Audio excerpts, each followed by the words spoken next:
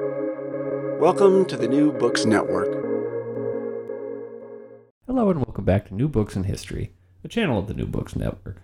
I'm your host, Zeb Larson, and I'm here today with Dr. Michael Brenes to discuss his new book, For Might and Right, Cold War Defense Spending and the Remaking of American Democracy. Dr. Brenes, thank you for coming to talk to us today at the New Books Network. Tell us a little bit about yourself.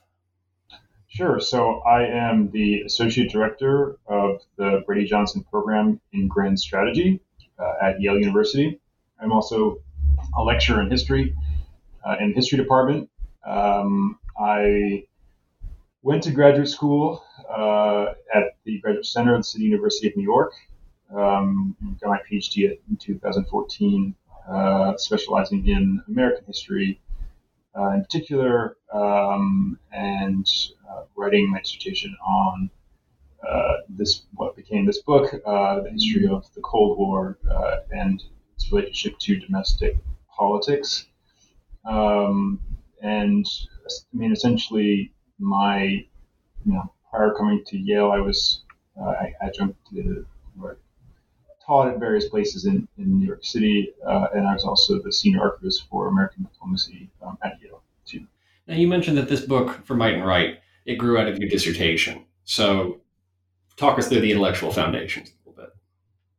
Sure. So the impetus for the book came from just entering graduate school during the early Obama years. So I went to graduate school. I entered graduate school in 2007, so late Bush years. But I didn't really start to think seriously about a dissertation and researching one until 2010 or so. And by that point, of course, Obama was in office, and we saw with Obama, his first major initiative, domestic initiative at least, was healthcare, and passing in some form a universal healthcare plan, a public option. And I saw that debate fight play out, and saw it in ways that I thought were interesting, particularly because of the contradictions that people were spouting in terms of their belief in the private market to deliver health insurance, and their lack of faith in government to do anything significant to help Americans in terms of their healthcare. But I also saw that people very much relied upon Medicare and government programs that delivered health insurance. And one of the early memes listeners recall was, get your government hands off my Medicare. And I thought that was really interesting. It was an interesting way for me or it's an interesting way to see the contradictions. I was very stark and it became very funny, right? But there was something to that, I thought, that people obviously recognize that government is important, but they don't know that government is funding the programs that they think are important, right? Something to that extent. And I thought this was interesting given my own growing interest in defense spending and in the defense industry. When I first semester in graduate school, I took this class by Josh Freeman. Josh Freeman was a labor historian, longtime professor, just retired at the CUNY Graduate Center. Essentially was on just post 1945 history, American history. And we read Lisa McGirr's book, Suburban Warriors, which, if you haven't read it, and if listeners haven't read it, it's essentially about the rise of conservatism in Southern California. And what she argues is that defense workers in Southern California embrace conservative politics. And I thought, given what's happening with the Obama administration, things I started to read besides McGirr's book around the defense industry and how it shapes domestic politics, that I read a dissertation that examined this contradiction, how it played out in the rise of the right. And what I found in doing the initial research, which took me across the country eventually, but doing the initial research for the book, was that people who work in the defense industry are somewhat affected by the defense industry, affected by the political economy of defense spending, don't reflexively espouse conservative politics. They aren't conservatives ideologically necessarily, and they're much more flexible in their politics. They're much more amenable to Democrats and Republicans, and basically what they want is people to deliver jobs and the benefits that come with jobs to them, i.e., good healthcare, things like that. And so that to me was interesting, and that led to me really thinking about how conservatism isn't the story here, or the rise of conservatism isn't the story here necessarily.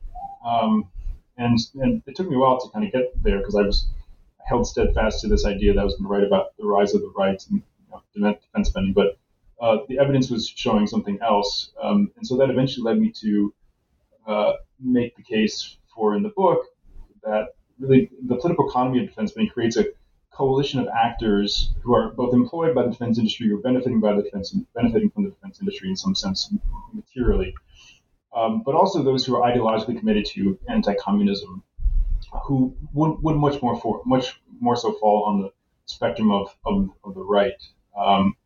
And it's really this marriage of convenience between ideological cold warriors and people on the ground, local actors who aren't necessarily ideological, even apolitical, who really come to shape how we think about the rise of the right as it relates to the political economy of the Cold War, defense spending, and what that means in regards to the endurance of a national security state, a massive military budget, and how we can think about perhaps creating a coalition that would stymie, defeat, overcome the persistence of the military-industrial complex in American life.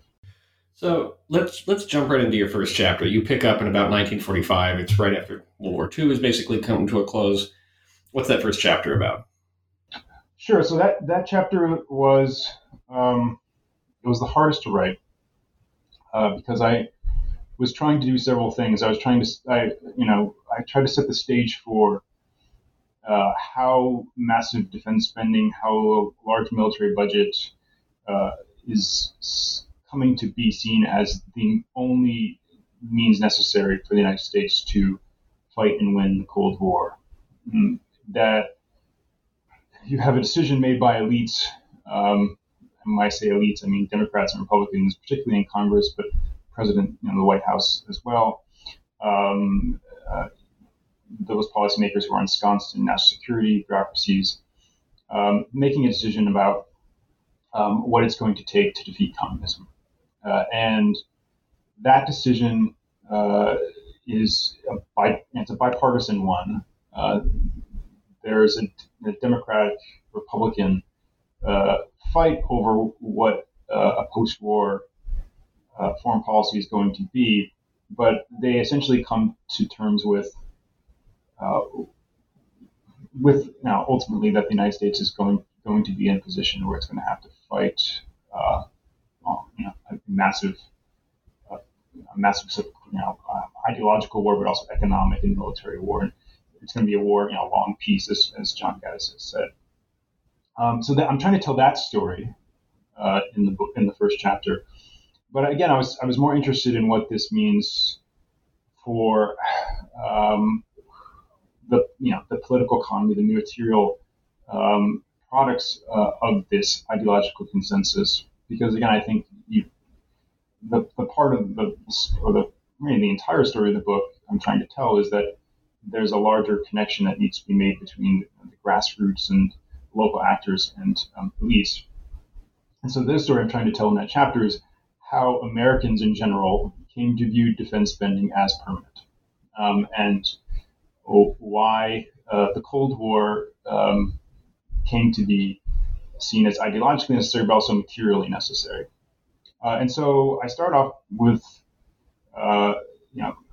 actors. The chapter starts out with actors on both the left and the right, saying that we need to have, particularly during the Korean War, a effort by the government to employ Americans from in the defense industry or by the defense industry who are in need of assistance.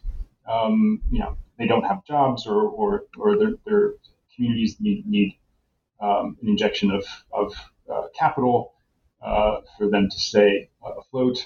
And this is an argument made by on the left and the right.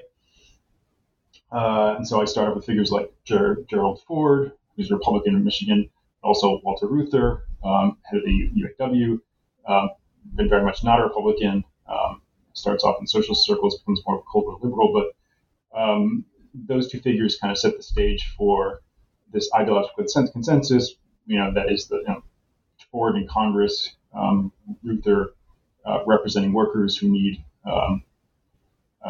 this ideological consensus on foreign policy to benefit his workers, his constituents materially. And then it goes into a discussion of how really the fight in Congress in particular plays out over how national security, or I should say the military budget, is going to be funded. And that story, I think, is unique because you have Democrats, and who I largely blame for, blame is the word, but I find responsible for creating a massive military budget because they believe, that is, Democrats believe that it's the best way to deliver social benefits, the sort of elements of social democracy to Americans in ways that won't receive as much resistance from the GOP, from Republicans who believe, in a post-war period, that any program that is designed towards universal health care or full employment is a socialist program, and therefore it's coming from Moscow.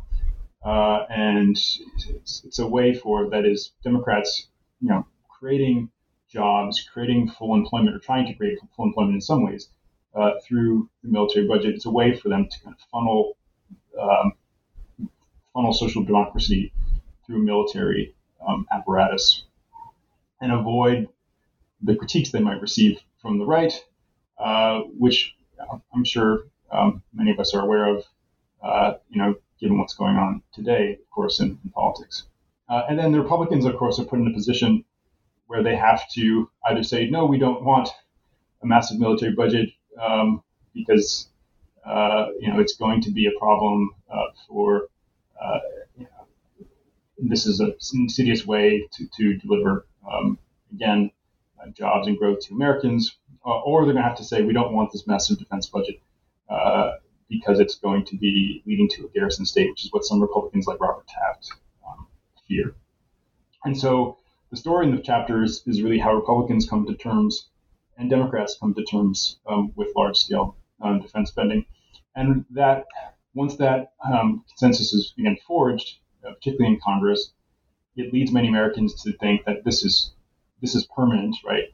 Or the growth of the industry as it continues, the defense industry that is, as it continues, makes many Americans believe that this is permanent, and they look for the jobs that the defense industry created during World War II and even prior to that during the New Deal to continue in the post-war period. And the lessons from World War II, I think, are in terms of this are quite clear. That is, in the event of a depression, right, full employment through military spending is possible, and that's what happens during World War II. Is that unemployment is about 17% in the late 30s, or mid 30s, and then it goes down to some 5% after the war. And I think that's key to shaping how Americans think about what the defense industry can offer them, just to improve their livelihoods. And that's how this evolves, or how the chapter evolves. And by the end of the chapter, I conclude that what happens is that many Americans are benefiting from the political economy of the Cold War, but they're not all benefiting on equal terms. And this sets the stage for the story that comes, which is that the inequality in how defense spending, or how defense spending is financed, how the defense funds or funds in the defense budget are distributed to Americans, inherently shapes winners and losers in the process. That some people benefit more than others, but still Americans by and large want the political economy of the Cold War to give them jobs, to give them growth, and that's going to be a problem, particularly as we get into the 1960s and 1970s when the defense industry isn't doing what it has been doing in regards to creating jobs like it like it did in the 1940s and 50s.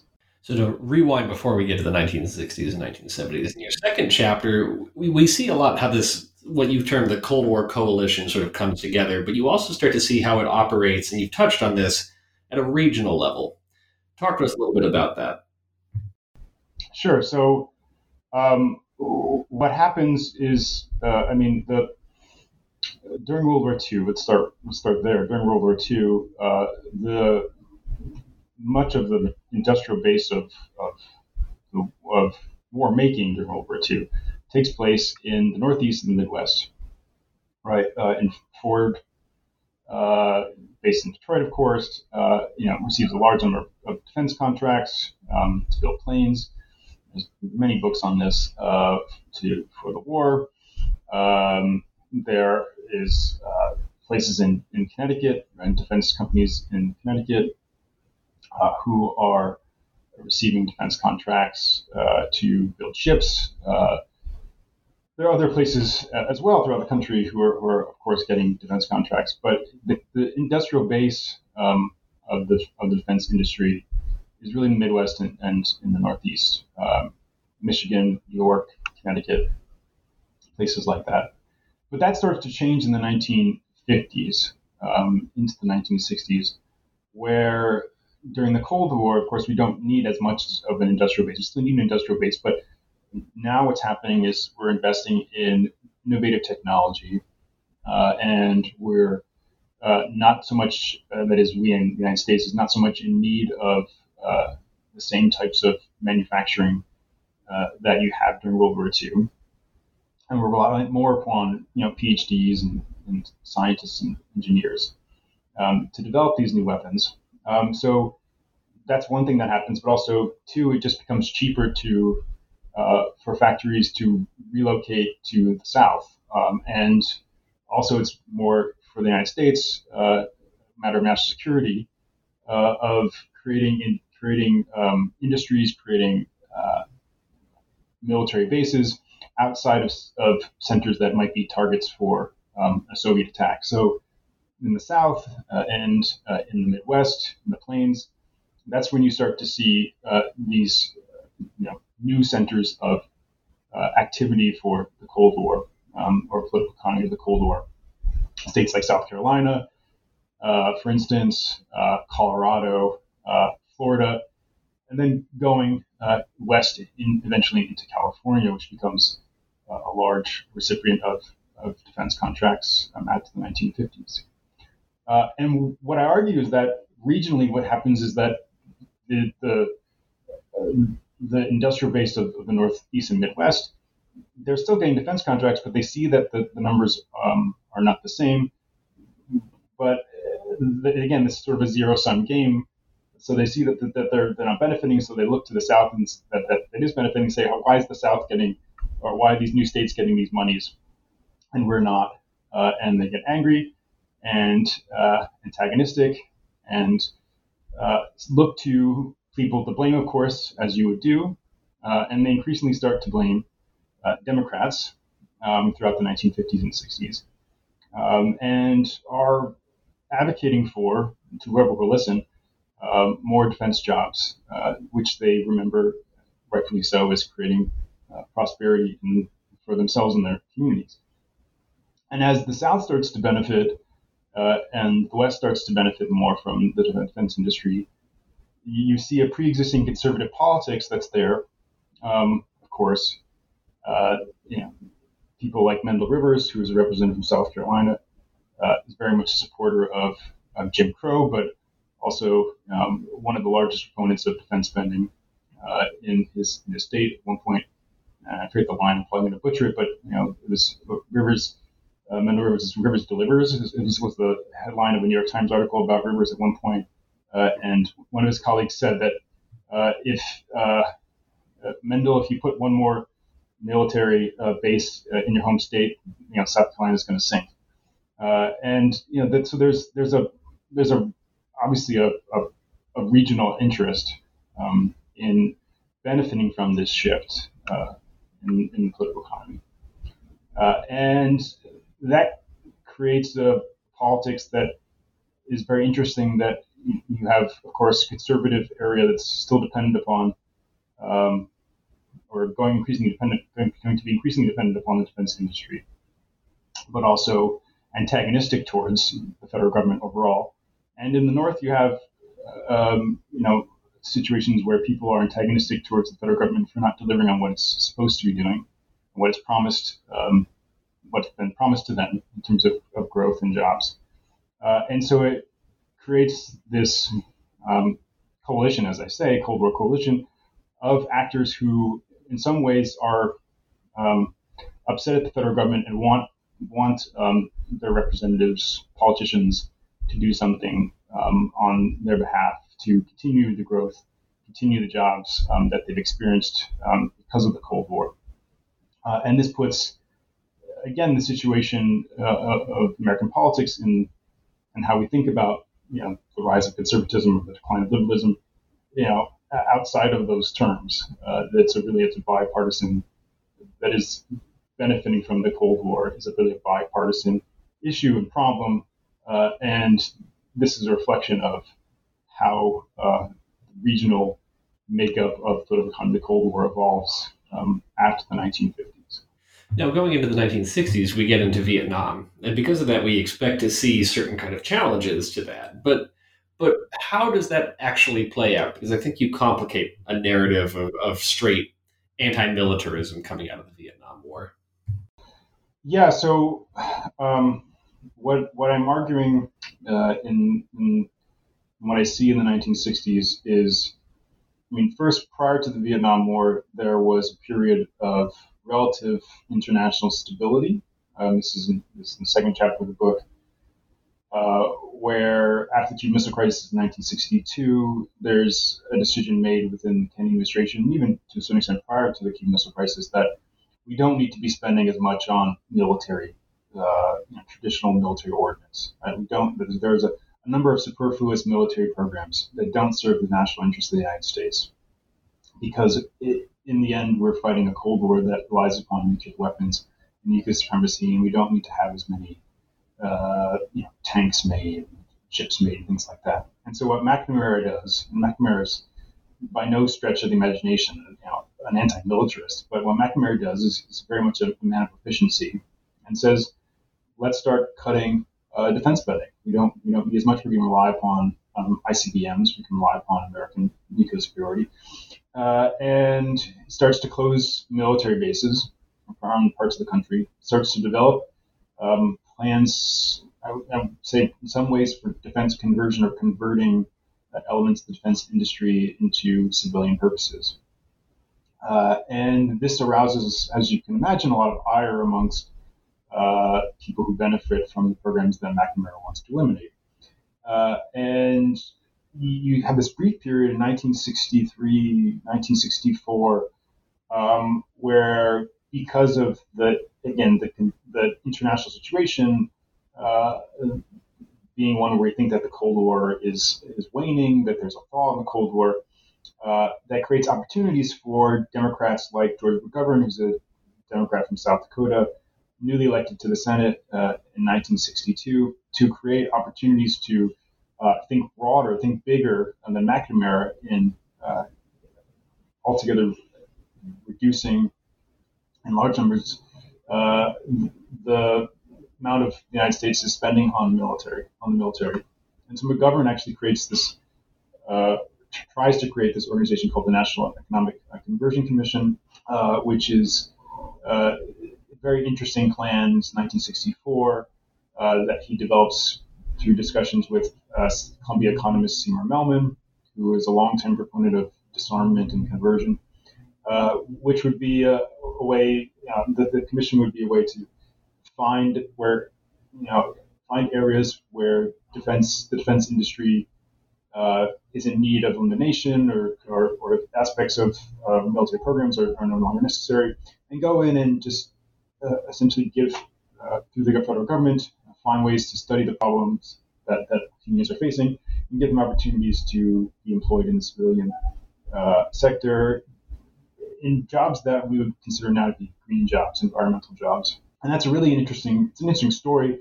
And I did not know about McGovern. I knew a little about his his opposition to the defense budget for this, but I didn't really know how much he had tried to do in the coalitions he assembled in 63 and 64 prior to this.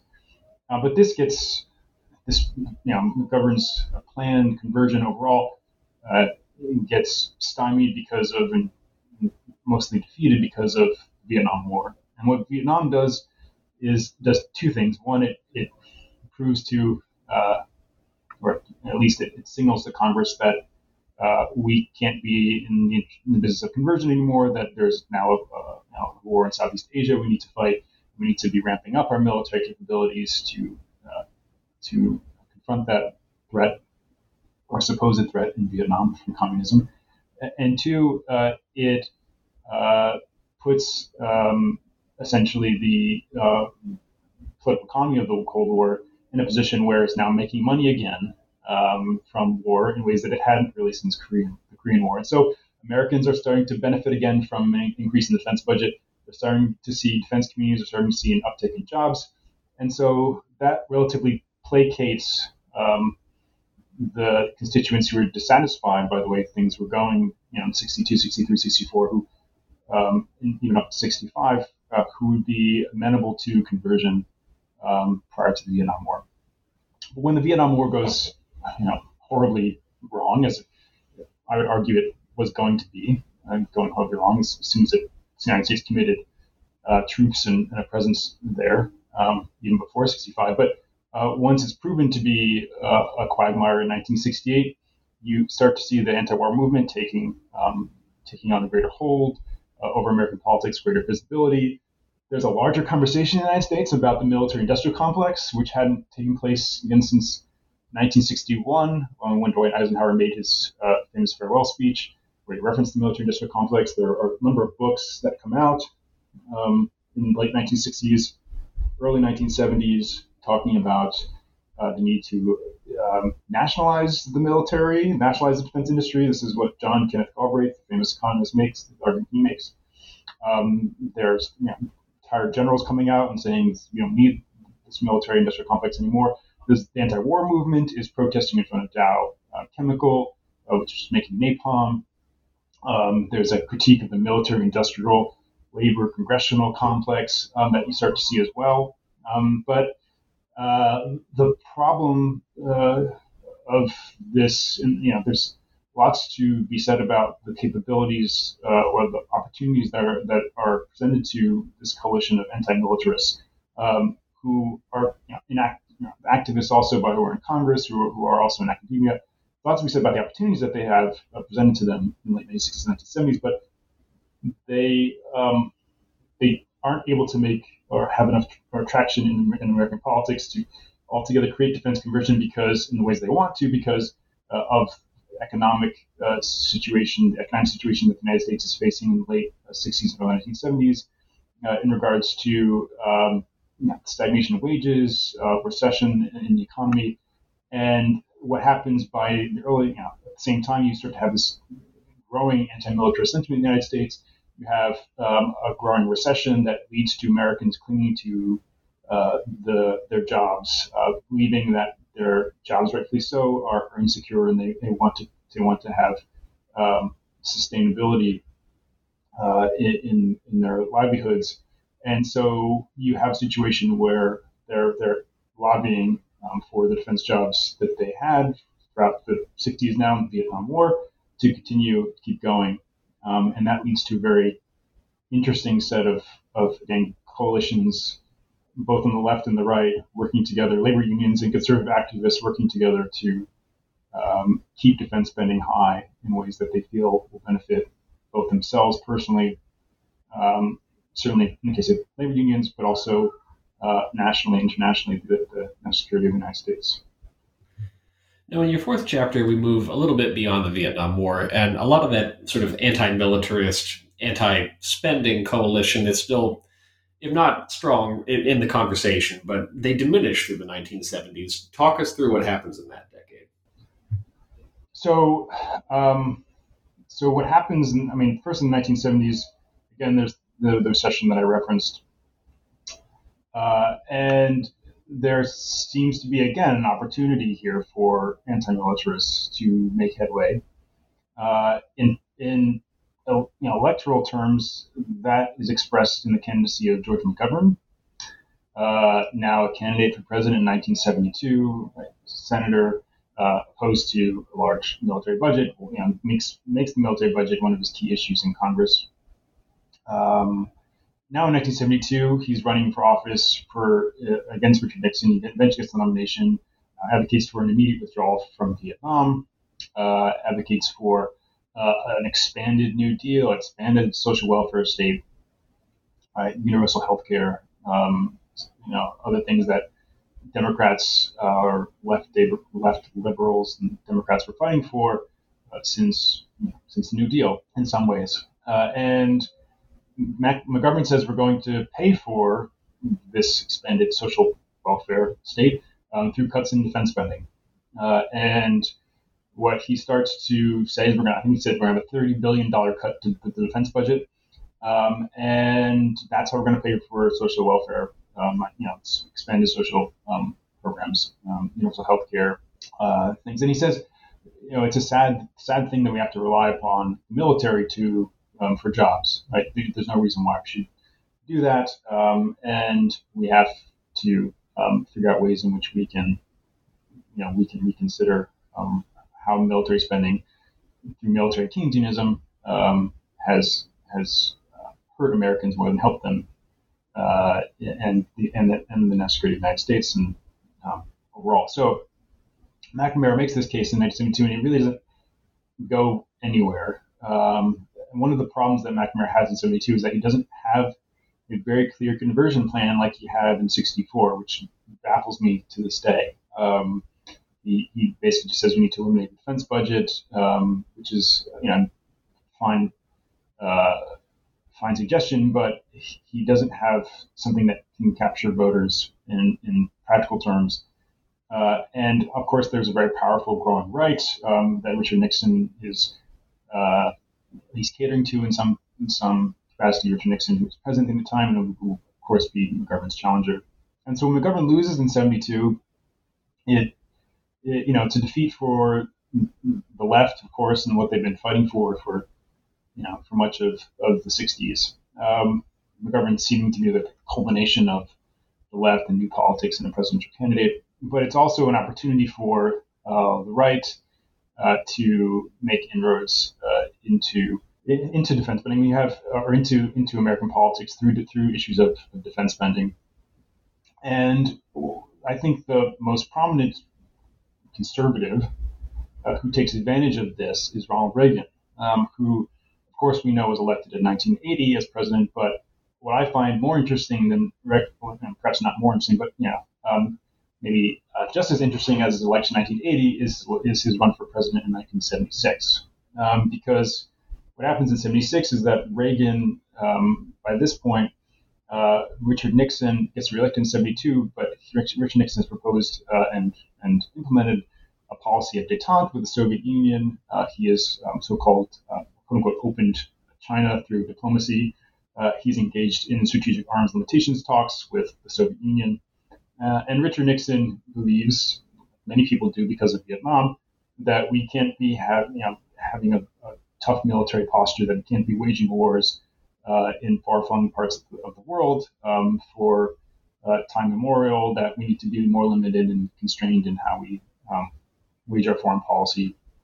And of course, Richard Nixon's very cynical about this, but ultimately, in terms of his motives, but ultimately what this means is that many on the right who believe that the United States shouldn't lessen its tough attitude towards Soviet communism or communism overall are upset about Nixon and his policy of détente, which is embraced by many liberals too, and they advocate for, again, renewal to a Cold War, containment, more akin to what you saw during the Truman administration, where Truman was responsible for the Marshall Plan, Truman Doctrine, and eventually, again, this large military-industrial complex being formed in the 40s and 50s. And Ronald Reagan is the candidate in 76 who is the candidate of the Cold War. He's actually, what I argue in the book is that he runs as a Cold War liberal in many ways. And he starts out, what's interesting about Reagan in 76, he starts out not really advocating or making defense a key part of his run for president. He starts his run for president by saying we're going to, our key issue is economic issues. And he says, well, we're going to cut social spending, and we're going to have this, across the board arbitrary cut in all social programs, and we're going to reduce the size of government. We're going to get Americans off of welfare, things like that, and it's wildly unpopular. He has just this, again, it seemed to be this number that he has advocated for is, billions of dollars in cuts. It's just nonsensical, callous, and contrary to the interests of many Americans. And Reagan starts to lose in key states in the primaries, early states in the primaries, New Hampshire, other states like that, in the early primaries. And by the time Reagan, it looks like Reagan's about to lose his run, he's challenging Gerald Ford in 76, which was at the outset he was president, after Richard Nixon resigns in 74. And by the time that Reagan looks like he's going to lose to Ford, Reagan, this is the key state here is North Carolina, Reagan starts to shift to talking about détente and talking about national defense and talking about how Gerald Ford is weak on military spending. He's weak towards communism, and he's leaving the United States exposed to a communist takeover, which has resounding salience, I would say, in the state of North Carolina because of the ways that the military shapes the state of North Carolina. There's several military bases, Fort Bragg and other places in North Carolina. There's some defense industries as well. And it's just also an ideologically captivating issue for many North Carolinians. And Reagan wins that state in the 76 primary. And that makes national defense, during the Republican primary, I argue in the book, the key issue for the remainder of the primary, where Reagan didn't really attack détente too much or in very conspicuous terms, but by the end of the primary, it's really what has shaped him and made him who he was as a candidate, almost to the point that Reagan won the nomination in 76. Reagan doesn't get the required votes at the convention, the Republican convention in Kansas City that year, but he comes quite close, within 100 votes or so necessary to receive the nomination. And he influences Ford enough to say during the Republican the platform for Republicans to say that they actually don't use the word détente. They use the term peace through strength, which harkens back again to the Cold War, the 40s and 50s. And then what's happening throughout this run that Reagan has in 76 is that he's gathering elements of the Cold War coalition behind him, who both ideologically and materially support the national or the military-industrial complex, national security state. And he's doing so in ways by pulling Democrats into the Republican fold and securing the support of conservative activists who have been working on, working on is the word, but organizing around the basis of national defense issues for decades. And so this is, I think, a key, perhaps somewhat overlooked story in the rise of Reagan, but also the making of not just, again, the right, but a coalition of actors who are drawn to right-leaning politics, even though they might not necessarily identify as conservative. And this is going to eventually influence Jimmy Carter. This coalition, after Reagan loses in 76, is going to eventually influence Jimmy Carter, who is going to deal with the after effects of the coalition that Reagan has assembled in 76, who continually push Carter to do more on defense spending, and Reagan doesn't do more really until 79, after the invasion of Afghanistan by the Soviet Union. And then Carter initially embraces détente, tries to work towards a second arms limitation treaty with the Soviet Union after Nixon secured it, the first one in '72, and abandons that by '79. Advocates for and pushes for financing the MX missile, Trident submarine, number of programs that he thought were no longer necessary. But this then makes Jimmy Carter responsible for reviving Cold War liberalism just as much as Ronald Reagan, I would say, to a certain extent, maybe not just as much, but to a certain extent as Ronald Reagan did, and making Cold War liberalism again prominent in American politics in ways that shape how we think about, again, the coming age of Reagan, as it's been called by some historians. So in your fifth chapter, we get to move into that age of Reagan, and you've already outlined a lot of what the defense industry looks like in this period, but just to sort of take us home in this last chapter, what are you talking about here? So Reagan takes office in 1981, and what Reagan says is we are behind the Soviet Union in nuclear and military capabilities, that we need a defense buildup of proportions that rival essentially the Vietnam War, and defense as a portion of GDP is I think around this point 4 or 5% of GDP. Defense spending, the height of defense spending as it relates to GDP is during the Korean War is 15% of GDP. It never reaches that number again. It's 9% again. Or it goes up to 9% during the Vietnam War, and it goes down after that. So it's about, I think, 5% of GDP around this time, 1980s. And Reagan says that's far too little. Soviet Union has done too much, or has outpaced us, and we need to do more. And so Reagan advocates for a defense buildup, which is going to mean the injection of federal dollars into the defense industry in terms of both, again, conventional weapons, but manufacturing,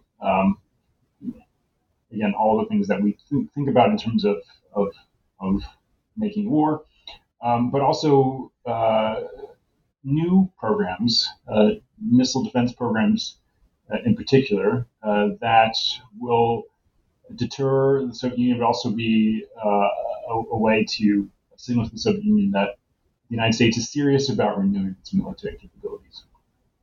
And what I focus on in the chapter is, in particular, the development of Strategic Defense Initiative, or SDI, which is first announced in 1983.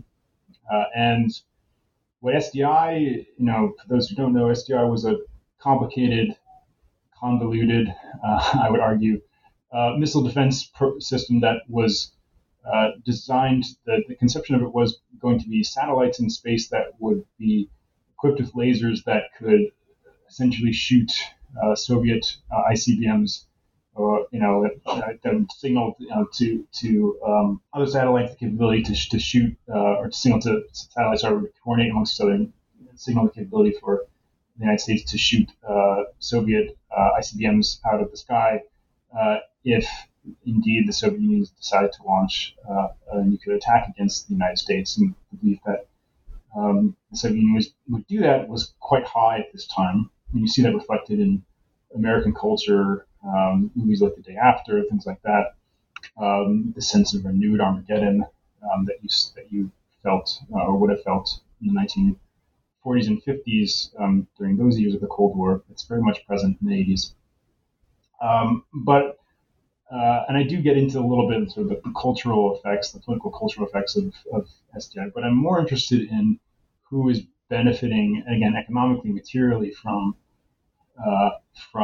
this, again, belief, consensus that the United States must fight the Cold War through massive military power. And what I find is that, again, as you saw in the 50s and 60s, some Americans are benefiting more than others. And SDI is, there's not much to manufacture for SDI. There's relatively nothing to manufacture for SDI. So what you really need is again, PhDs, an educated workforce who doesn't need a lot of space to do their work. They're ensconced in certain places like DC, Maryland, in skyscrapers, doing experiments. They're in Colorado, employed by Martin Marietta, which is the main contractor for SDI, and they're doing quite well. If you're in an industry that doesn't require you to produce things, and that's intellectual engaging intellectual development of weapon and experiments of this kind, then you're doing quite well. But for many Americans who would be employed in other parts of the defense industry or other parts of the economy of the Cold War, they're not doing so well. And this is certainly the case in the traditional manufacturing base, as I said at the outset of the post-Cold War in the Northeast and the Midwest. And what I look at in the chapter, in the last chapter, the fifth chapter, is how this affects New York and Connecticut, defense industries in New York and Connecticut, and communities that rely upon the defense industries in those states. And what I saw in doing the research was they are not very pleased with Reagan's defense buildup. They don't see that they're benefiting from it. And in fact, a number of factories close. Thousands of Americans lose their jobs in New York and Connecticut, and also to a certain extent in Missouri, places like in the Midwest. And they are voting for Ronald Reagan, interestingly enough, as president, but on a national or a local level, they're voting for Democrats and Republicans who promise them that they're going to save their jobs from being cut. And so what I'm arguing first and foremost is that Reagan's defense buildup, Reagan overall, his domestic and foreign policies benefit a few to the detriment of most. And that we should see Reagan's defense policies as foreign policies as constructed within a context of inequality, what Judith Stein has called, late historian Judith Stein has called the age of inequality. And what this means for many Americans is that by the 1980s and 1990s, they are not working in the defense industry anymore, at least in the parts of the book, or areas that I concentrate in the book, New York and Connecticut. And they are angry about that, and they're voting for, increasingly, Republicans after the 1990s who promised lower taxes, who promised them, greater control over, their decisions in terms of localities, but also promised them more defense spending. Promised them that they're going to increase the military budget, which is interesting because, in fact, again, Reagan promised that but didn't deliver materially to them. And so it puts Americans in this, who benefit from the Cold War, in this weird position increasingly of ideologically supporting many Republicans, voting for them, but materially not benefiting as much as they would, but still feeling like they have to vote for, or they should vote for the GOP. And the Democrats in the same position or similar position where many of them are opposed to Reagan's defense policies, opposed to his foreign policy, don't like that Reagan has committed so much to the military to the detriment of social programs. But many members of Congress, when it comes down to saving their constituents' jobs, they're advocating for those defense programs that they feel are being cut. And so they're actually pushing Reagan to do more in terms of creating or spending more on the military. So it's putting Democrats in this position where they have to feel they have to justify their anti-militarist rhetoric with more militarism. It's kind of a weird position, and so this is, I think, shaping the Democratic Party today, where they're still voting in large numbers with the Republicans on Democrats, not exclusively because of, again, parochial politics. What I call parochial politics in the book, economic, material issues, and keeping their jobs in Congress, that kind of thing. But also for ideological reasons. But it's still overall bipartisan consensus support around what the United States should be doing through its defense budget. That is not just using its defense budget to go after perceived enemies abroad, but also to creating jobs and growth for Americans at home.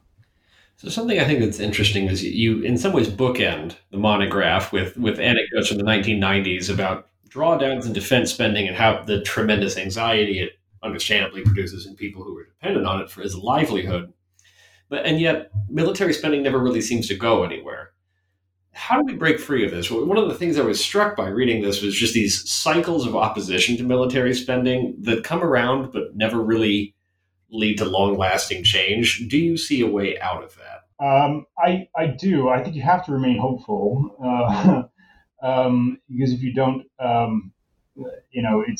it becomes too deterministic, and I think that's something I wanted to avoid with the books. I think you're right. That's what I saw was these patterns of opposition that, again, seem to have an opening, seem to have moved the Overton window a little bit, but in the end don't quite make enough, or don't have enough allies, or don't make a dent enough in the defense budget and in how Americans view the defense budget and what it's done for them, and therefore militarism persists and ensues. In some ways, even in greater terms than originally. But I do think there is opportunity. Of course, I think one thing you need in to sort of, as you said, to kind of rethink our commitment to defense spending and to the military. One thing I think we do have right now is the Overton window opening to a certain extent. I think with the critique of endless wars, with the I think Americans' long-standing opposition to involvement in countries militarily, overall, there's been times of support that you see for Iraq recently and Afghanistan, but overall, I would say in the long history of American support for military interventionism, it's quite limited. And I think people should capture that and seize upon it to keep reiterating that in some ways to open the Overton window further. I think you have organizations like Quincy Institute who are now trying to build institutions in Congress, trying to convince policymakers that a policy of restraint, demilitarization, is in the best interest of not just the country, important as it is, of course, but their constituents. And I say country, not security, but constituents as well. And I think you also have what Bernie Sanders has done is created opportunities for activists on the ground to do greater work. I think the challenge on behalf of demilitarizing American foreign policy, I think the challenge is to create a coalition that would be lasting in the ways that I did not see throughout the Cold War. I think that's hard because what I saw frequently during the Cold War, and I think might happen now, is that a new foreign policy event comes up, and Vietnam, Korea, one of those major events come up, and it closes opportunities. It restricts avenues for opposition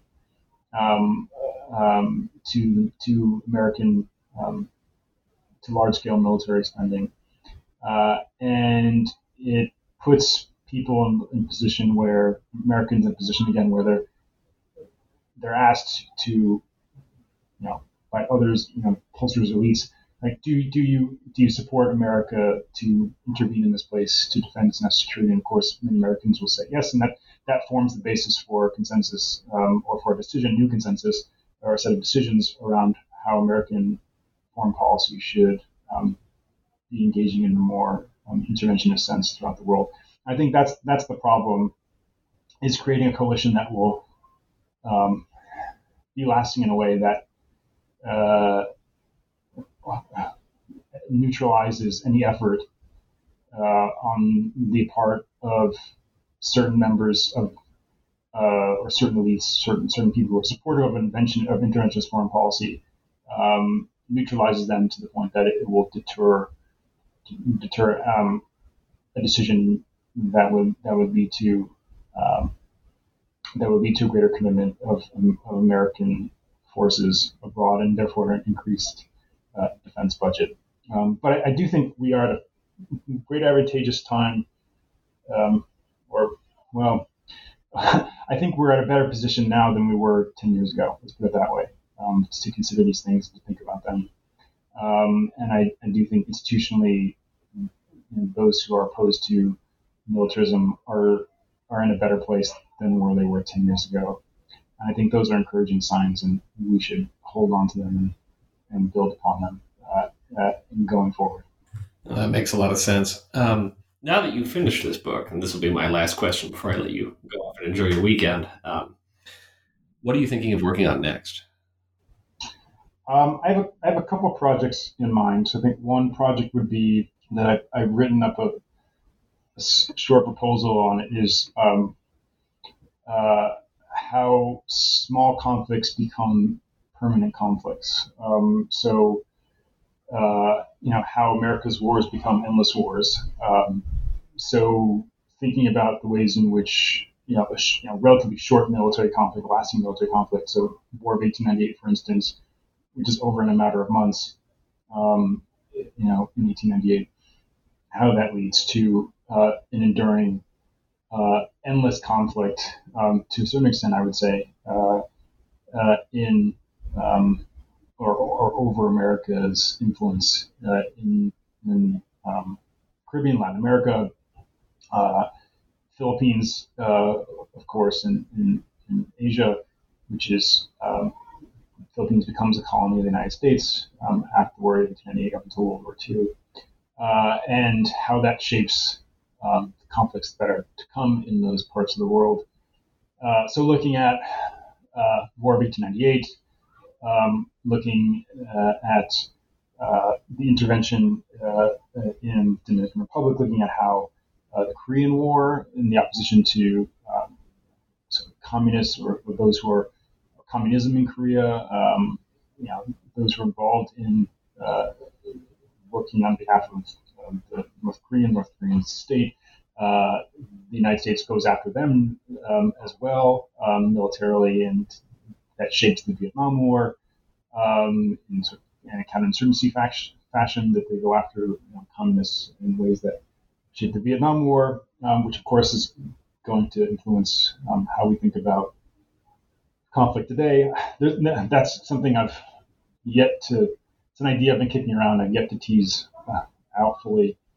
And the other is just a completely different project on history of progressives, which I've worked more on. I started working on this book on Hubert Humphrey, which turned somewhat into a book on Hubert Humphrey and Lyndon Johnson, looking at Cold War liberalism and shaping ideas, how Cold War liberalism shapes ideas for what's possible in terms of domestic spending and in regards to full employment and healthcare, things like that. I found Humphrey to be the personification of American limitations and opportunities for building a post-war welfare state. But I think over time, I don't see a project developing out of that, and I think what might be more interesting is taking the research from that project and thinking about the ways in which progressives form coalitions through advocating for the United States be holding up to its responsibility as the most wealthiest nation in the world. You saw this in the Bernie Sanders campaign and other campaigns that the United States have. This is reiterated today, 2020. the United States is the richest nation in the world. How is it possible that we're not able to have universal health care or maternity leave, things like that? And how activists, progressive activists, and coalitions are built around American prosperity and what that means for achieving equality, racial equality, economic equality on these issues. So American prosperity actually hurting and helping progressives in the post-war period. So those are the two projects I've kicked around. I don't know if both of those will be viable. I can't know if I don't know if I can do them both at the same time. But I've been rethinking things, as I'm sure many historians have, in the context of COVID and access to archives. And I think that's obviously probably another story, another podcast. But I've yet to determine what comes next. But it's probably going to be one of those projects.